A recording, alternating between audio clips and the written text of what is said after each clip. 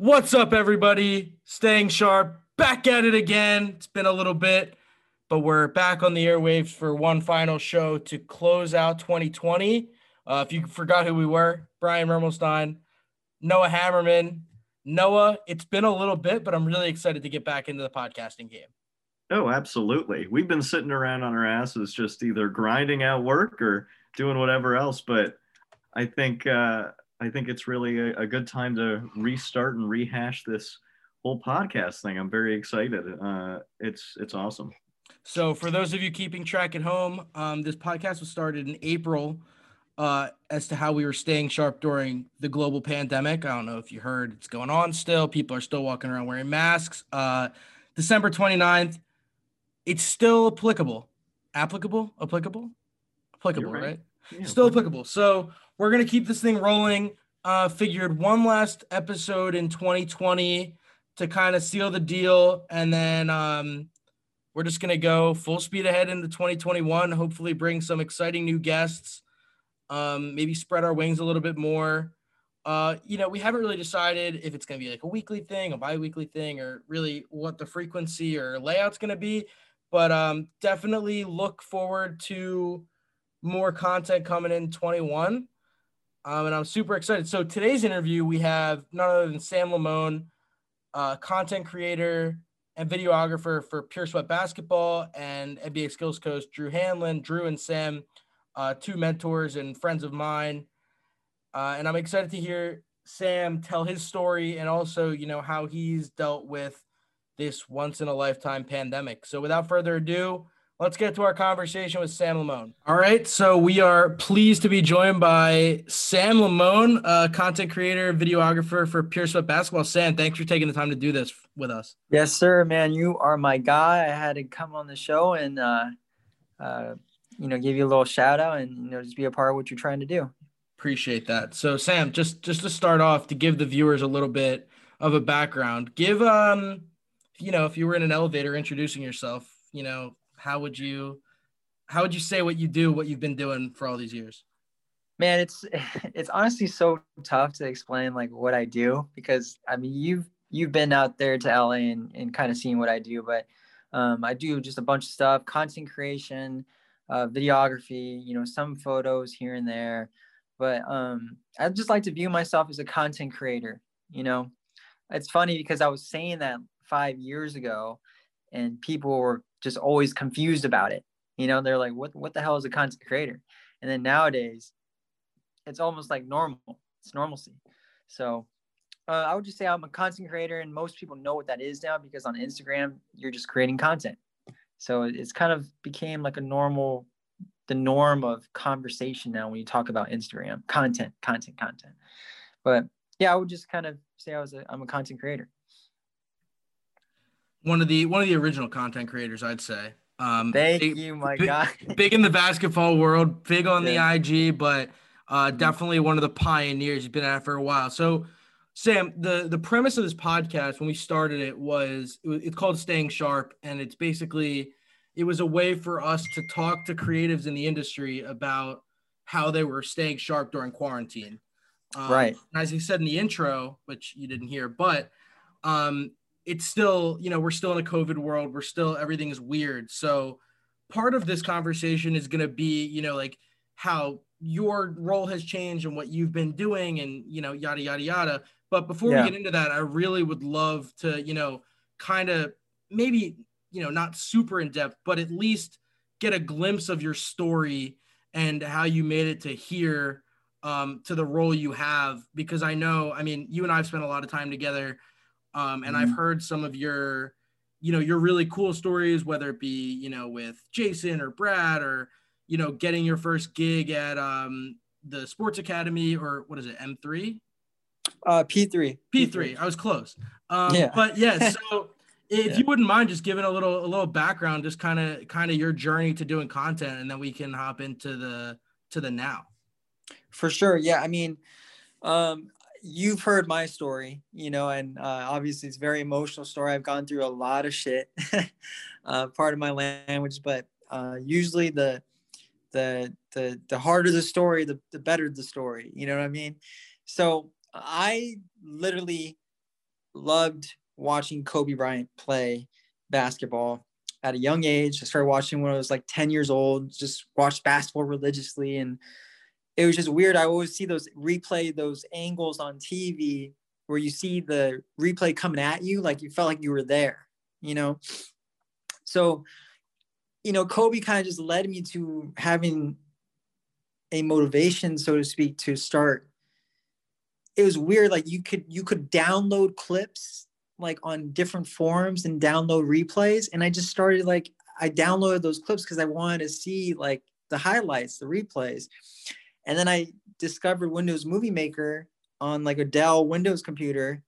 And I mean, the rest is history. I just started going on Windows Movie Maker, and it just kind of intertwined, like me being an editor. So Kobe led me to my passion of being an editor for a lot of years, for multiple years. And I created about 14 different videos on YouTube, and I gained like a little good following on it. And I was creating content, and I had no idea what I was doing. You know, I was just doing it as a young kid, 12 years old, 13 years old, and just kind of finding my passion. And, you know, luckily, you know, Kobe was able to inspire me to really delve deep in my craft. And that just carried me throughout my, like a silent passion that I had. And I was always serious about soccer. I was very motivated. So I kind of took the whole Mamba mentality towards soccer. And I played as a Division I soccer player, eventually got hurt. And I had a lot of multitude of things happen to me, which led to a career-ending injury for soccer. And it led me to coming back home to where I grew up in Santa Barbara. And I got demoted from my summer job to a janitor. So I had to clean toilets, coming off, losing soccer, I got kicked out of school. I could go on about that, but just a multitude of things happened to me, and I became a janitor. So from being a very motivational, like really trying to play Division I soccer, to reverting back to being a janitor is quite the 180. You know what I mean? And I'm just kind of breezing by all this stuff because a lot of that stuff is emotional. And as you know, me and you have talked about it, and I could literally talk about it for 2 hours, you know? And yeah, just a bunch of other things happened from then on. And unfortunately, you know, with every, you know, there's a lot of things that happen and that keep happening bad. And unfortunately, for a span of like a year,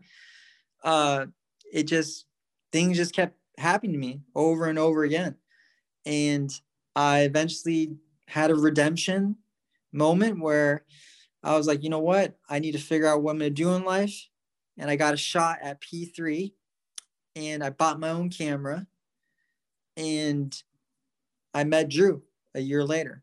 So, I mean, in between there's a whole bunch of stuff, but I literally want to just focus on the now, you know, and working at P3 for 2 years, making no money, creating my own internship basically, and then meeting Drew for the third year, which is kind of crazy, but I'm always respectful of my roots of where I came from. Yeah, absolutely. During your story, I really had an interest in the part where you said you didn't really know what you were doing. Yeah. Because I felt the same way doing graphic design. I was just doing like edits, you know, just like basic Instagram, like meeting people, connecting through Kik. If you remember that time, that was very odd. Message me on Kik. But I think I kind of want to bring into the loop what kept inspiring you through this like uncertainty. Like, you know, not every design's going to be a banger. Not every video is going to be a banger. Right. Not everybody's going to respond great to it, but you're learning as you go. So what kind of kept you in the game and keeping course with what you were doing? Yeah, so it was a silent passion, right? So it was very silent because I was very serious about soccer. So soccer kept me going, and nobody really knew that like all my Kobe Bryant videos on YouTube were kind of blowing up because I didn't know how to tell people. Like it's kind of a weird thing to say to your friends, like saying, hey, like this has over 300,000 hits. Like, and like your parents, they don't even know what content is at the time. And back in 2010, 2009, like they're not going to send you to go to film school. Like it wasn't relevant as it is now. So it's so much different. So I didn't have support from my parents urging me on to do content. So I was in a space where it's just like, well, I don't know what I'm doing. I'm just doing it because it makes me happy. It makes me feel good at nights where like I have nothing to do. I'm just on the computer. I'm listening to music, find the right track to write a good little mix or a video about Kobe. That just kept me sane. So I think like how you politely put it, like I didn't know what I was doing, but it's funny. I was working up to what I was meant to be doing in life later on. So that's what I take from it. I take that from it because, yeah, I didn't know what I was doing, but secretly I was working every day, my 10,000 hours, like everybody puts it. And I eventually made it my career. I made it my reality. So that to me, I bring all that back. Like I just measure that in full, if that makes sense. Yeah, totally. I mean, like Noah said, I think every content creator nowadays or every video person or graphic designer, like if people, obviously they find a niche for it, but too often, and we'll get into this later, Sam. Yeah. I'll let you, we'll talk about what you got going on now, but Mhm. Nobody really has much guidance when they get into it. So I totally feel that, just like trying to figure it out, trying to find an opportunity, trying to find somewhere where you can go get good at it. And like you mentioned, and we can get back into it, like you were blessed with the opportunity to meet Drew and, Yes. right as he was growing, you went from being like an unpaid intern at P3, just grinding, learning, teaching yourself as much as possible to Yeah. working with the best basketball trainer on the planet, in my humble opinion. Yeah. Right. Yeah. So Biased opinion.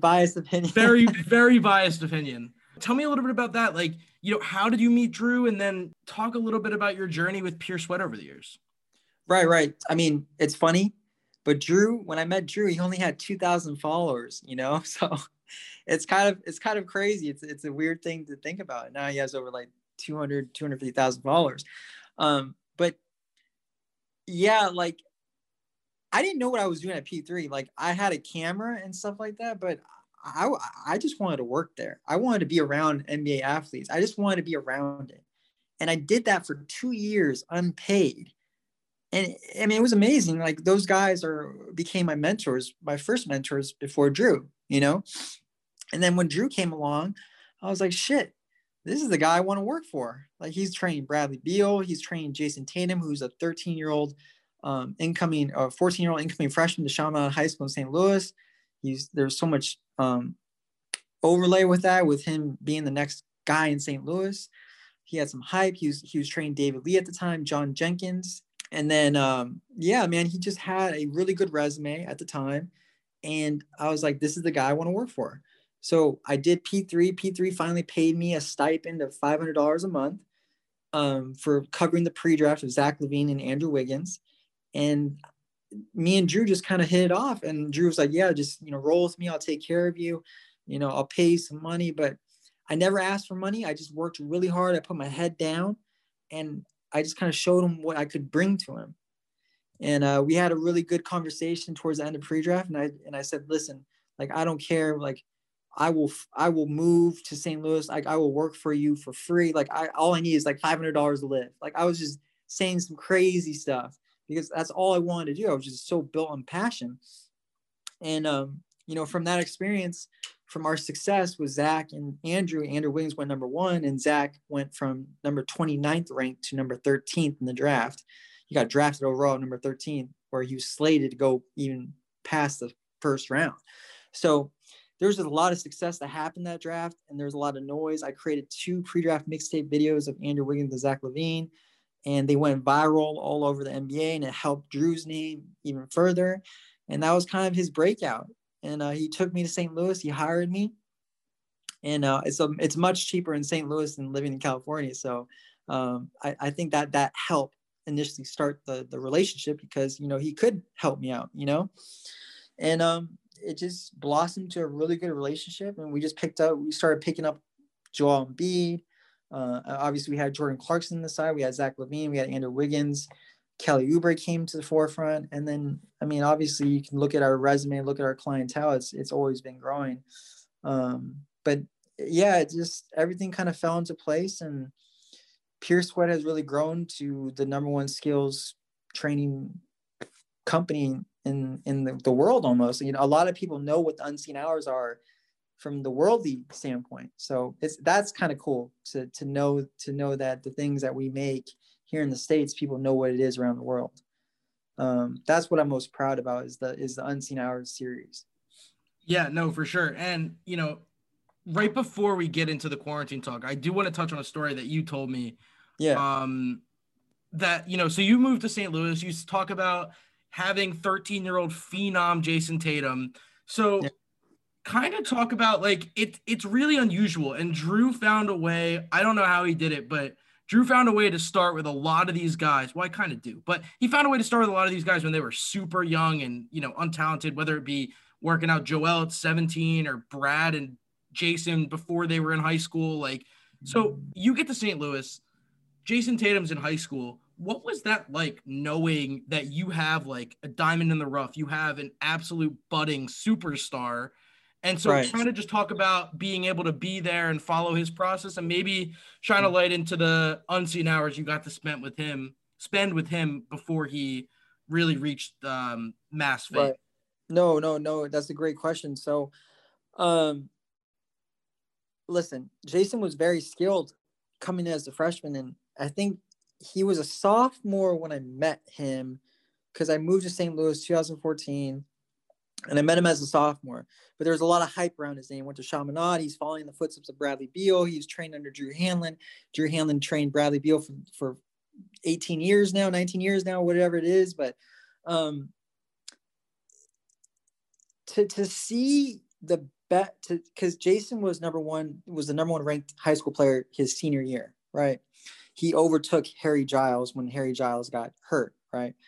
I don't know if you guys are familiar with that. I remember Harry Giles and him being 1A, 2A, 2B. But to see Jason develop into the best player in the country as a high schooler, that is something that is invaluable, that I cannot even express to you.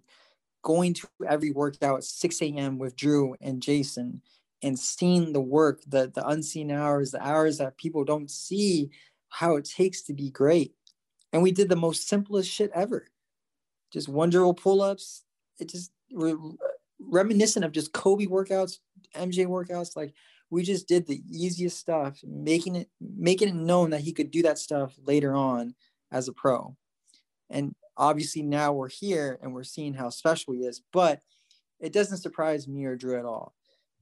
Maybe how fast it came, I think, but it doesn't surprise us that he is using all these moves. I think just how fast he came, if that makes sense. Yeah, and now going off of that story, I guess we'll fast forward very quickly into the now / a couple of months ago / still happening, this pandemic. Right. So I guess my question is, this whole show, as we explained in the forefront, is staying sharp over quarantine. Yes. What you've been doing to sharpen your skills. So what did you do personally to enhance your skills and become a better content creator during this unforeseen break in the action? Okay, well, first off, I think it's been a good and a bad thing, right? Too much content. You see good content and bad content. So it's funny because you can differentiate between the bad content and the good content and the people who are just trying to get followers. So what I did, I took a step back, right? I wanted to evaluate what I wanted to do since we're all at home, since we're all on our phone, since Zoom is a huge thing now, since mental side is a huge thing. Now we have a bunch of motivational people out there now, you know?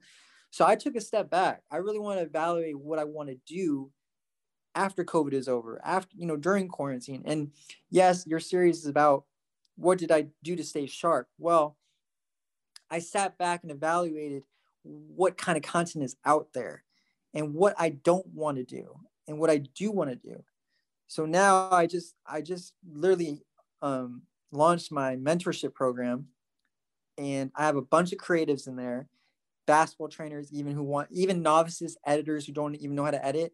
I'm going to put them into tiers, group them up, make sure everybody grows with each other. Like, it's just an awesome thing that I want to do as a content creator teacher. So I want to be a teacher, because I feel like there's a way to create content, and I just want it done right. So I want to show like the next wave of people like how to do it right, if that makes sense.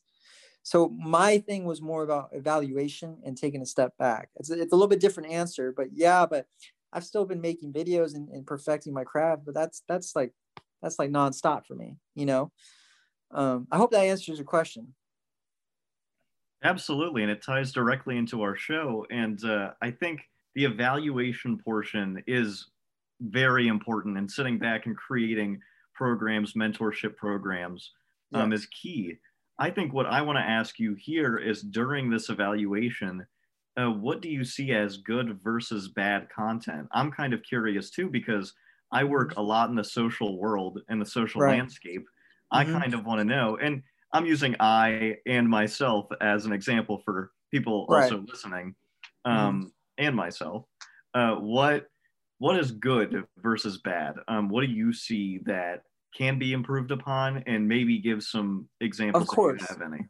Yeah, I mean, I'm not going to give examples because I think that's a little bit like, I will give you how I see good versus bad, like as you said, right? So good content to me is if you could tell within the first 5 seconds of a video you're watching that it has some sort of substance, meaning, is it driven content? Is it storytelling? And when I mean storytelling, it means, are you trying to engage the person to really feel something from this video? That's how I situate good content. Now, if we're looking at a graphic and it's really tight, it's pretty, and it's sick, and it has something from the stats, I'm totally with that. I don't think you can dissociate bad versus good content. But when you see a graphic where it says, "Oh, Patrick Beverley said this about a player," like, you know what I mean? There's a purpose to that. It's just driving certain things, driving people to talk about it, which I get. I understand it completely, right? You have to do in the sports world to bring engagement. I get. I'm not saying it's bad or good content, but there's a bunch of content creators who do things with the purpose of just gaining clout. And I think we are all a detriment to that at some point of creating content, of many content creators, because we all want to get more followers. We all want to get more engagement. We all want our friends to tag people in the videos and comment and stuff like that. Now, I hope this makes sense. I'm not saying that I don't want followers. I don't want engagement, but I do feel like there's a certain way of producing high end quality content. And that's why the Unseen Hours series is just so dear and important to me, what we do as a company, because we really care about our players. I mean, I'll tell you this. I could post something every night, and Brian knows this. Brian knows all my footage. He went through all my hard drives, and he can attest to this. I could post like a Kelly Oubre posterized dunk, an intern, every day in my social, and gain over 50,000 followers. I could do that every day, but I don't, because I respect the people that I work with so much. Because if I start doing that, then the people I show up to work with, they're going to look at me like saying, "Oh, wow, like, okay, he's doing this because he wants me on the page and I'm going to get him more followers." Like, I just think there's such a purpose to doing it the right way. Now, I hope I answered things. You can elaborate even further, ask any more questions, but if that makes sense. So moving forward, so I like what you said about, just like trying to weed out the meaningless content. It's kind of like, it reminds me of Drew's new slogan on Twitter, #NoClownDrills, Right. which I love, because, I come across a lot of kids now, like in my position, that are like, "Yo, like, can you come film this like workout for me?" Or like, "Yo, like, how much for an edit?" And whenever I like go to these workouts, it's all clown drills, because, so much of this world, whether it be in content creation or in player development on any sport, so much of it is like clout driven and like trying to differentiate yourself as a trainer and like, just trying to come up with stuff that's not exactly proven, but getting people to buy into it. And it's so crazy because like, me having been out with you and Drew, I kind of sometimes I'm like, they're like, well, what do you think? I'm like, well, would you ever do this in a game? No. Well, then why are we doing it here? Like, so I think that kind of complements what you said, like do really just making sure we're putting out meaningful stuff as content creators. Yes. And I know it's hard because like you said, like we would all love seeing somebody cross over Ari. Shout out Ari. Shout out Ari. Ari Reader, go follow him. But it's like what you said, it's just meaningful. And I know it's not always going to attract the largest crowd, when I say that, but I do want to teach it. I do want, as a content creation teacher, I do want to teach it that way. And I have respect for that, and I respect people grinding and trying to get followers and engagement. I understand it. I understand that's what it is. And that's what our world is now. It's all through the phone and it's all content, Yeah, for sure. So kind of like, moving forward. So let's talk a little bit more. The word bubble was floated around a lot this year. And I know you guys had your little pure sweat bubble in the off season. We can call it like a wubble, a fubble, whatever we want to call it. Right. A lot of your job and a lot of Drew's job is focused on, off season workouts and preparing for the next season. And that's where, a lot of the videos that go viral on Slam, Bleacher Report, all that stuff comes out of the summer workouts where everyone's really grinding and putting in work. Yes. But this season, obviously, along with everything else in this year, was completely messed up. The timelines were completely botched, but you guys figured out a way to make it work and, still make it out there and get workouts in with, most of your NBA clients. So from your perspective, talk a little bit about, kind of what that looked like, who was there, what was so different. And then also, how it was different from both the content side and a player development side from what you've seen in the past 5 or 6 years that you've been doing off season. Right. Well, first off, everything that we did from a COVID standpoint, measuring, I will say this, we were 100% careful. We routinely tested. Obviously we wore a mask, everything was protocol and whatnot. But it was a small little group this year. We had Jason for a few workouts, Brad for a few workouts, Solomon Hill, Myers Leonard, and obviously there was a bunch of players around the NBA in their own bubbles, doing runs and stuff like that in LA, Miami, and stuff like that. But yeah, it was a small little group this year. It wasn't crazy. We couldn't really get into the unseen hours, and we had to maintain our distance, and we didn't have too many people in the gym, and we just wanted to keep it respectful. So from that standpoint, it wasn't anything crazy, wasn't anything exciting. We didn't release too many things. Obviously Jason Tatum blew up when we released like his little mixtape, off-season mixtape, and he looked obviously phenomenal and stuff like that. But yeah, it was very low key from that standpoint. From the content creation standpoint, for the last 5 or 6 years from NBA trainers, I think we can say it's a little bit oversaturated with the content. I mean, if you post any little drill or any little cool thing, that to me is very questionable whether we should even post that or not. I think you would agree, right? Yeah. Yeah. But from that standpoint, from the NBA content world standpoint, I believe that there is no privacy anymore to what NBA players do in workouts. And we love to just keep things in-house. Like we're never gonna, I mean, you see Drew's page, like he rarely posts anymore, whether it has to be perfection, it has to be a good rep. So we want to protect our guys. That's the most important thing. Yeah, for sure. And I think even with the COVID thing being more at that, I did a lot of work with the Rump this year and, with some other runs. And it's like, well, we can't post stuff from the runs until the facilities are allowed to open under the restrictions. So like, I think that's just a prime example of, people putting out things that shouldn't be put out. And I think that's something that's so Right. admirable about Pure Sweat is it's like, well, you're not letting any Joe Schmo in the gym. Right. And also, you're protecting your guys, and you're in charge of the content. You're in charge of what people see. It's not an open run. It's not a pro-am tournament that these guys are playing in. It's a very controlled environment.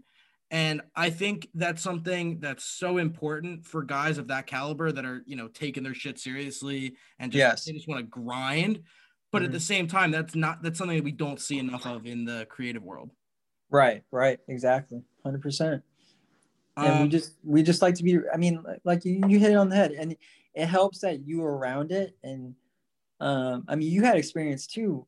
I mean, remember, I was pretty tough on you when it came to filming, and I think you started understanding towards the end, like, it's just very sensitive, some of the things that we film, and I'm just always mindful of the guys first.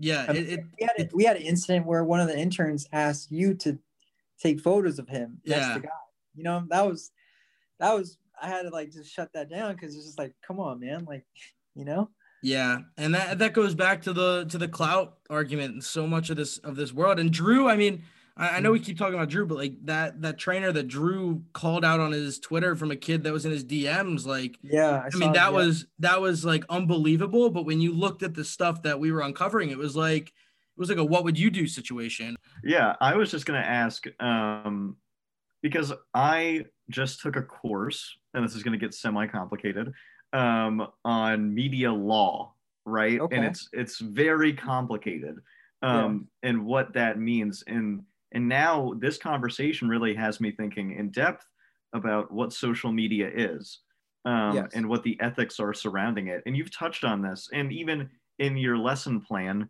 as a teacher, you've kind of formulated this idea that we're going to teach these kids good ethics, and smart ethics around your occupation, your potential occupation. So I want to kind of learn more and touch more on that, as you kind of tell us, well, maybe this is too sensitive to release, or maybe because right now in COVID, for instance, at Syracuse, we couldn't release a lot of things, in practices, especially practices were kind of shut, like, oh, you guys can't even go, much less do anything about it. We can't show any pictures with guys with masks off. Right. And that's like a new ethic that's forming. What are some of those things that you've had, around your program, and you've had inside of your head this whole time, maybe with the sensitivity and ethics issues? Are we just talking during COVID or just forever long? Generically speaking, but also during COVID, because I think it's important to touch on both, right? You have this really crazy instance of a disease breaking out, but you've always had media ethics. You've always had, you don't share this in a magazine because you don't share it. So what does that mean cerebrally, thinking, I'm not trying to force a super difficult question. It's just kind of a thought, right? So what are your thoughts around that, and sharing too much or sharing just enough? What is that like? No, so I'm going to give you an example.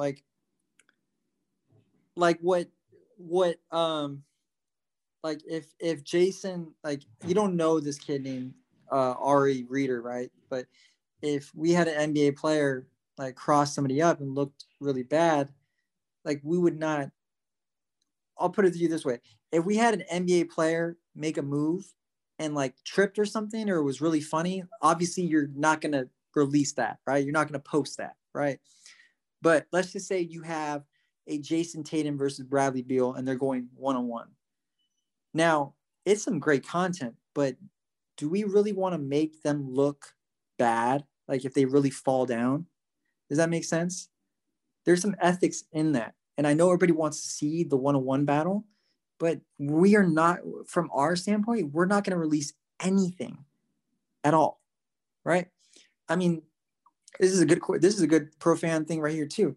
We have footage of Kobe and Jason working out, and we don't release it because out of respect for Kobe and the family and Jason and just everything involved. We don't really want to show that to the world, although it would be really amazing, but there's still a lot of respect with that situation. Now, if Jason, wants to show something one day and pay tribute, then that's his moment. We were just there to just even document it. You know what I mean? So when we talk about media law and ethics, that might be the best prime example for that. We have footage that is just gold, but we have so much respect that obviously this has been a crazy year considering Kobe, and Kobe was my idol. So now if that footage was in the wrong hands of somebody else, it probably would have been leaked already. You know what I mean? And then me and Drew could have gotten so much publicity out of it. I mean, my God, that right there is ethics and having the discipline to do things the right way. So I think I don't really need to go touch even further. I think that's the perfect example regarding, the class that you're taking, or if I even hit on any sort of thing on that. No, absolutely. You hit it right on the head. And I think that's the difficult part of this field, right? Is that we urge timing is very important, right? Yeah. So if, for example, the game is over, you have to post a final score graphic, or you have to say, oh, this happened. All right. Everybody, oh, quickly. And then I think that's key. And then another thing is, what is correct? What is morally right? And that piece doesn't always file under the everybody's okay with that. We wouldn't be having this conversation if everybody did everything morally right. That's why this is a big question for you especially. But I guess going into the staying sharp thing, and then kind of filing down, you've created this program, and I'm very eager to hear about it, to teach, these kids who are eager to learn. So let's give me the rundown. I'm curious. Well, okay. So, I mean, obviously there was a huge graphic made by our guy, Akshay, so that's my guy. I have to give him a shout out. He's one of the hardest workers ever, one of the most talented workers ever. And I hope I can help him, increase his portfolio one day. So amazing worker, amazing guy. And he helped me out yesterday with that graphic. I don't know if you saw it. But it is a community which I want to keep it very tight knit. There's novices in terms of editing, if they have no editing skills, or there's basketball coaches who want to get into content creation, who want to eventually hire a videographer and go that route. I've had a kid from Spain reach out to me, a kid from Australia reach out to me, who have virtually not many followers, but they just want to learn. And I'm open to anything. And then I have a lot of skilled videographers who are really freaking good, So I want to create this whole community where, yes, I am going to be doing the mentoring, but if anything, the mentoring is going to come with providing life sentiments, like how to chase your dream, how to chase it the right way, how to do content the right way. Yes, I'm going to have some oversight with the editing and stuff like that, but a lot of these kids, they don't have direction in when to start, where to start, how to even get in with a client, or how to develop trust or loyalty with somebody that you want to work for, how to work for free. A lot of people don't want to work for free, but hey, that's lesson one, because you have to work for free. Because if you don't work for free, it won't get you anywhere, because you need to prove yourself. You got to prove yourself. You can't just pick up a camera and say, hey, I want to film NBA players. It doesn't work like that. You got to put in the sweat equity and the unseen hours. And this whole community is cool because there's just so many different things I'm going to do. There's about 20 of us, and every post that we share, we're going to critique together. And then we're going to reshare that person's post. So we all grow and we all support each other, and it's chain reaction. So that's just one of the things that I'll reveal to you. I'm not going to reveal everything to you, but I want to change the game when it comes to banding content creators together, because I do think there's a huge niche to that field. And I do think that the content creation world will have their own platform of like, oh, wow, this guy created this video this week. Oh, this is the hottest video of the week that this guy. So I want it to be a niche. And who knows, it might be a university one day, who knows, but that's just a little insight of just the small community things that I'm doing. And I hope to even double the size, and I hope to even have like people help me with the next year's class, but I did sit back and evaluate what I wanted to do, and I'm striking all my goals down. So I'm doing what I said I was going to do. So I look forward to really kind of put a stepping stone into the content creation world, which is going to even be better for content creators. I have to touch on it before we do it. Working for free, sports media, Twitter. If you're listening to this, get your head out of your ass. You have to work for free in this industry to get a start. So many people online, and it irks me every time I see it. They're like, what do you mean? Working for free, unpaid internship shouldn't be a thing. Yes, they should. You have to prove yourself. Nobody owes you anything until you can show what you can do. I mean, Noah was in his friggin' bedroom making Steelers graphics for years before anybody anybody paid him a dime. Like I was doing video stuff for free. I worked for you for free. I did LM stuff for free. Like you can't. Every time I see it on Twitter, it just it's so frustrating because people think, I'm not going to say everyone thinks they're entitled to money, but it's like you can't in order to get opportunity. And I was having a conversation with an old friend of mine that reached out to me for some help with their career and where to go from college. I was like, you have to work for free and you have to go out and seek out opportunity. So Sam, I mean, I'm going to go into what you see next in your content creation course, but it's like you could sign up for Sam's course and learn everything Sam has to know. He could tell you everything he's done to get to where he got. But if you're not willing to work for free and go seek out opportunity, all that knowledge is going to be useless. Yep. And a lot of people just can't get it out of their head that just needs to happen first. And you got to understand that you are not going to make money for 2 years, maybe 3, maybe 4. I'm not going to say stretch it to 4, but I'm just saying that it may take some time, and people just have to understand it's going to take time, but you got to keep going. You got to keep proving. You got to keep proving your loyalty. You got to make it almost known to the person that you want to work for that they are entitled to you back, that they owe you because of all the work you put in. Right? Yeah. I mean, I think you and I both hit the nail right on the head. I mean, it's like, you have to play AAU ball. You have to play high school ball before you're going to get a college scholarship. Exactly. It's the same. Yeah. It's the same exact sentiment. So we're starting to wind down. It's been an awesome 40 minutes. Still have a couple more things to touch on. Yes, sir. So for you, you've been at it for a while now. Let's say 5 years from now. Yeah. Where do you see yourself? Where do you see content? Where do you see Pure Sweat? Go into the future. 5 years from now, Jason's only 23, right? 23, right?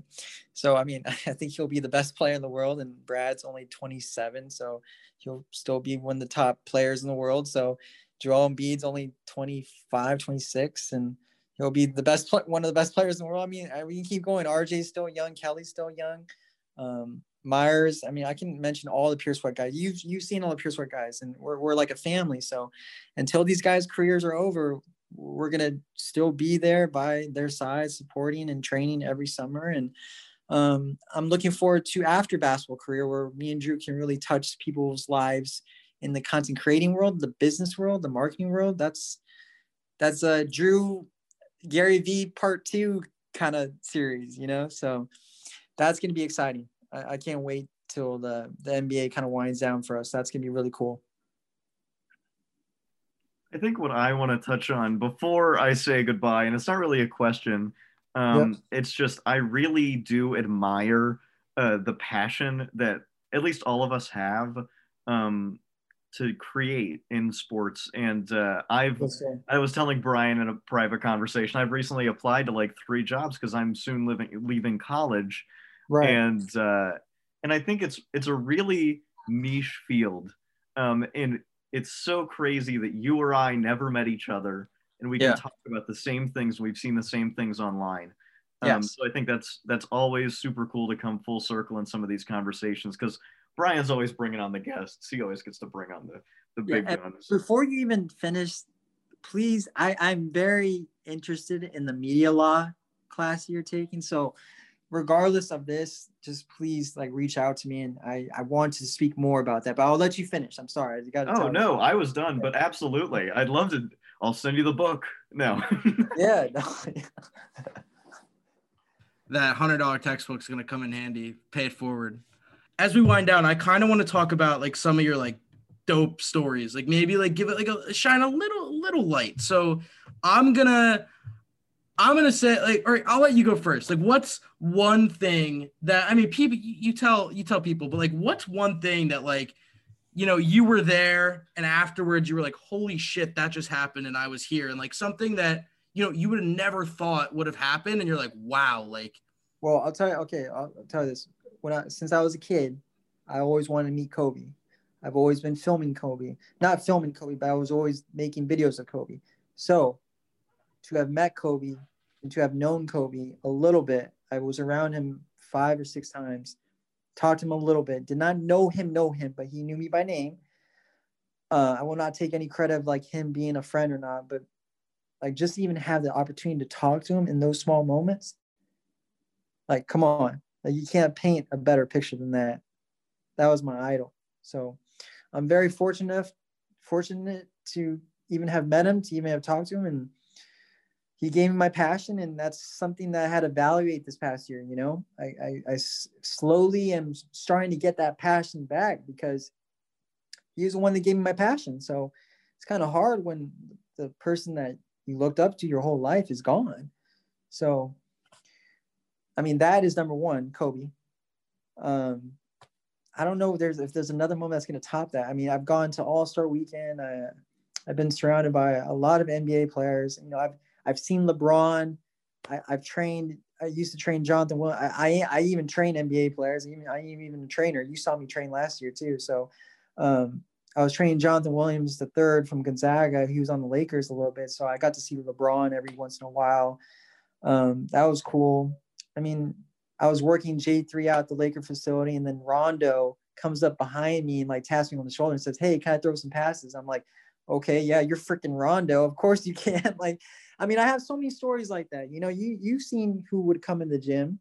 I mean, last year it would be like random other NBA players, but it's just the relationships, I think, that you saw last year too, that we were all close. You know, we were all so close.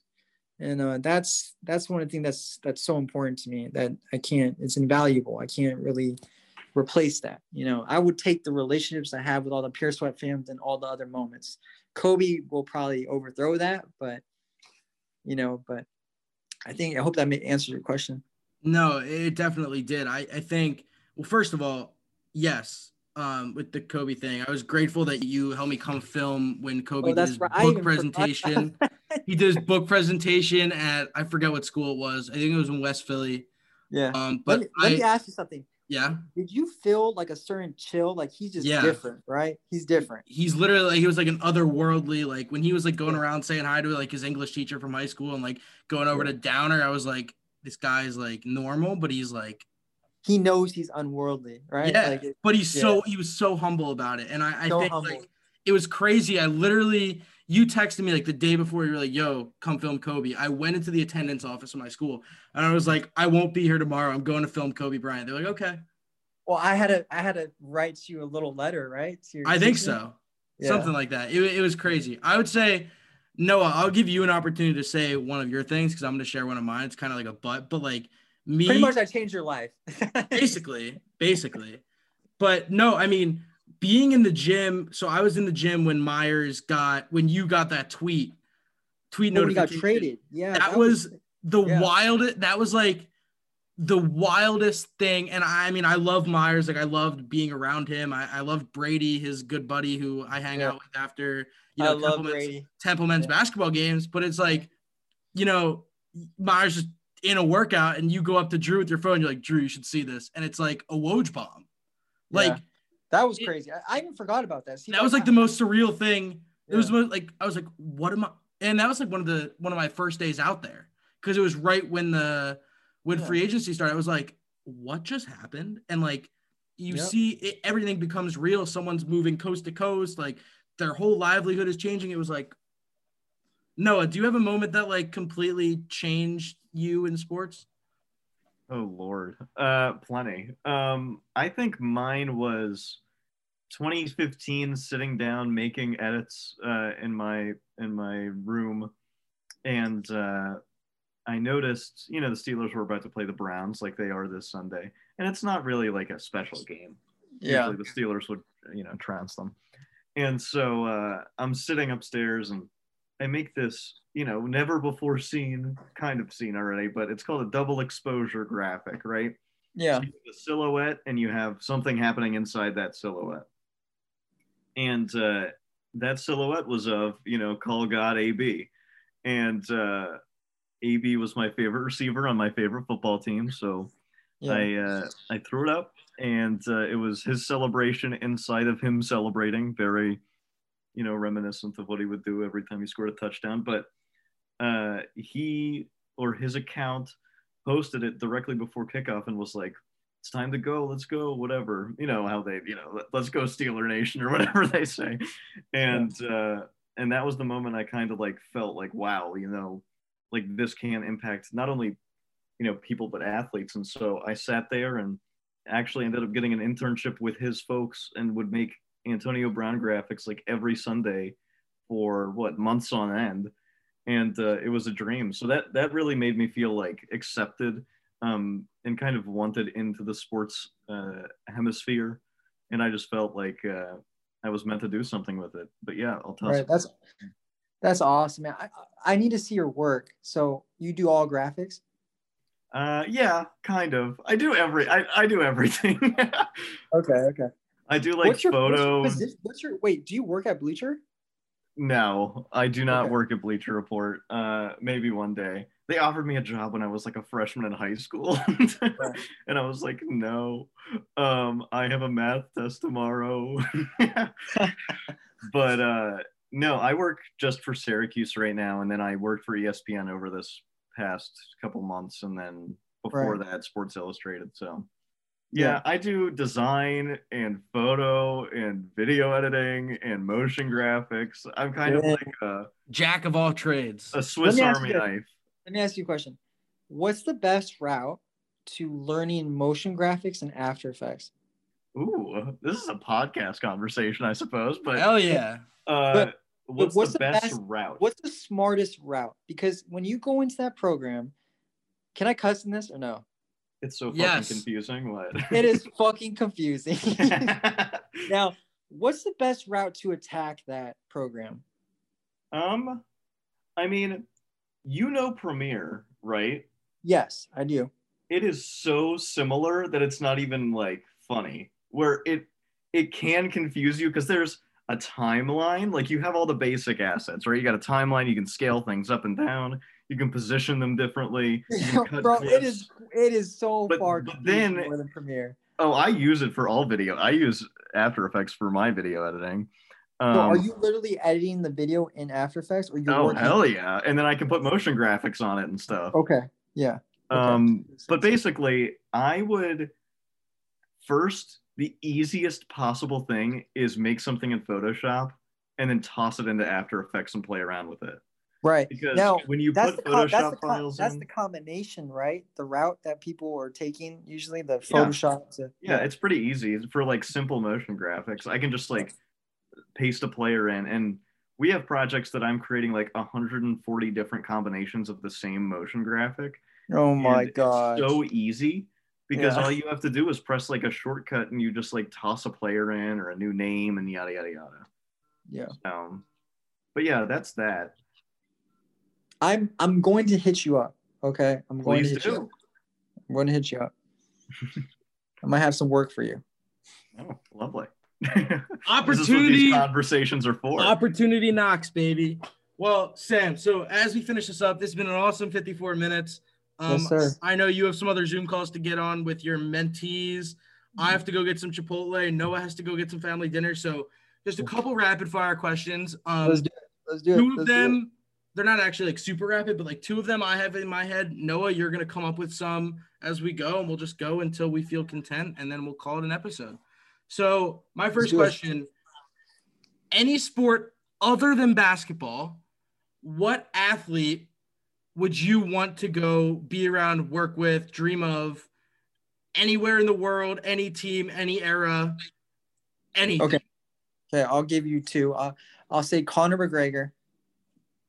Okay. Motivation is just unreal. I think he's the confidence that, and I relate to his story a lot. So, he was a plumber, welfare. I was a janitor working as a janitor, not making anything. So I feel like me and him would internally understand each other. I would say Tiger Woods. Just what he has done is just amazing, and I respect golf so much. I want to think about some other athletes from a basketball world. I have to say Damian Lillard, because I'm a fan of him. He's just loyal to the core. That's somebody that I've only talked to him at All-Star Weekend once when he was behind me waiting in line, and that's the only conversation I had. And I know I could say Bradley Beal, Jason Tatum, all the other guys that I work with, but I just want to be respectful that there's other people in the NBA world, that I would love to see a workout or meet, But yeah, I would say those few people. Yeah. I love learning how people grind, and I know this is semi-rapid fire. Yeah. This one's kind of really odd. Morning or night? Like when you're grinding, are you like sitting down at night, working all night? Because that's what I do. Or you could wake up early in the morning. Well, it's funny because you say you wake up so early for these morning workouts. It's like night. Bro, I'll be in the gym for 9 hours and I'll go home and edit. I'm good. Sam Lamone's big night guy. Is. Big night guy. Night. Huge night guy. I thought for sure I was gonna get like a Messi or like a Ronaldinho or. Like... I would say Cristiano Ronaldo. I mean I would have said Ronaldo. Yeah. Okay. Best fast food place. Come on, man. I'm gonna say truthful. Stay truthful to the In-N-Out. I don't care. No. It's not good. Hot take, In-N-Out's not good. I grew up with it. Okay, that's fair. I love it. That's fair. But I can understand why people think it's overrated. I understand. Like I get it. You saw the lines in Colorado, the 8-hour line to get In-N-Out. Like, would you wait 8 hours for In-N-Out? No, come on. Okay. Yeah. Noah, do you have one more before I ask the trolley question? You don't have to force one if you don't. Favorite protein. Favorite source of protein. We got chicken. Filet mignon, baby. Oh, wow. There we go. The filet mignon. $36. Okay, wait. So then my second to last one is favorite city outside of St. Louis or Los Angeles to spend time in, either with with a client or, just whatever, working. Favorite city to spend time in. Oh, man, Miami probably. Okay, that's fair. Yeah. All right. And then the last one, what's your Chipotle order? Come on, man. I don't even go to that place. You guys are obsessed. I just get a burrito. What's on it? Just, me, I'm plain. Chicken, cheese, beans, rice, maybe some corn. I thought you were going to like come with like the... That's Luke. That's extra Luke. Scoop. Yeah, but I thought you were on the Chipotle wave. Damn. All right. Well, Sam, I want to thank you again for, obviously fitting us in. I'm really excited to see what your content creation course does. Obviously, if I'm ever in the area, if Noah's ever in the area, we look forward to, spending some time creating some content, banging some stuff I don't want to talk to you anymore. I think I found the right person. I've been talking to the wrong person the whole time. Noah, I'm going to hit you up after. All right, I'm going to head out. Let's grab a beer. Let's grab a beer. Yeah. I'm kidding, Brian. All right. Well, boys, it's been an absolute pleasure. And yeah, this is the last episode for 2020. So thanks. Best episode of 2020. Biased opinion from Sam, but look, it's been not an awesome year, but it's been a year. Let's say that. It's certainly been a year. So Sam, I want to thank you again. Noah, thank you again. And Happy New Year, fellas. And let's start the new year right, creating some dope content for all of our our followers to see. Alrighty. All right. If you made it this far in the episode, I want to say thank you for listening to it. Another thank you to Sam for a last minute and an awesome interview to cap out 2020. And thank you to everyone that's listened and supported the podcast all year. Obviously, as I said at the beginning, it was created as just a way to kind of cope with all the free time we had and, build a network and learn from people around the industry. And I think we've done just that in 1.5 seasons. And I'm excited to keep this thing growing, going. Things aren't still back to our, quote, normal yet. So there's still a lot of stories to be told around the industry, how people's lives and livelihoods have changed due to the pandemic. And we're just going to keep it going. So once again, I want to thank everyone for the support, and we'll see you in the new year. Happy New Year, everybody.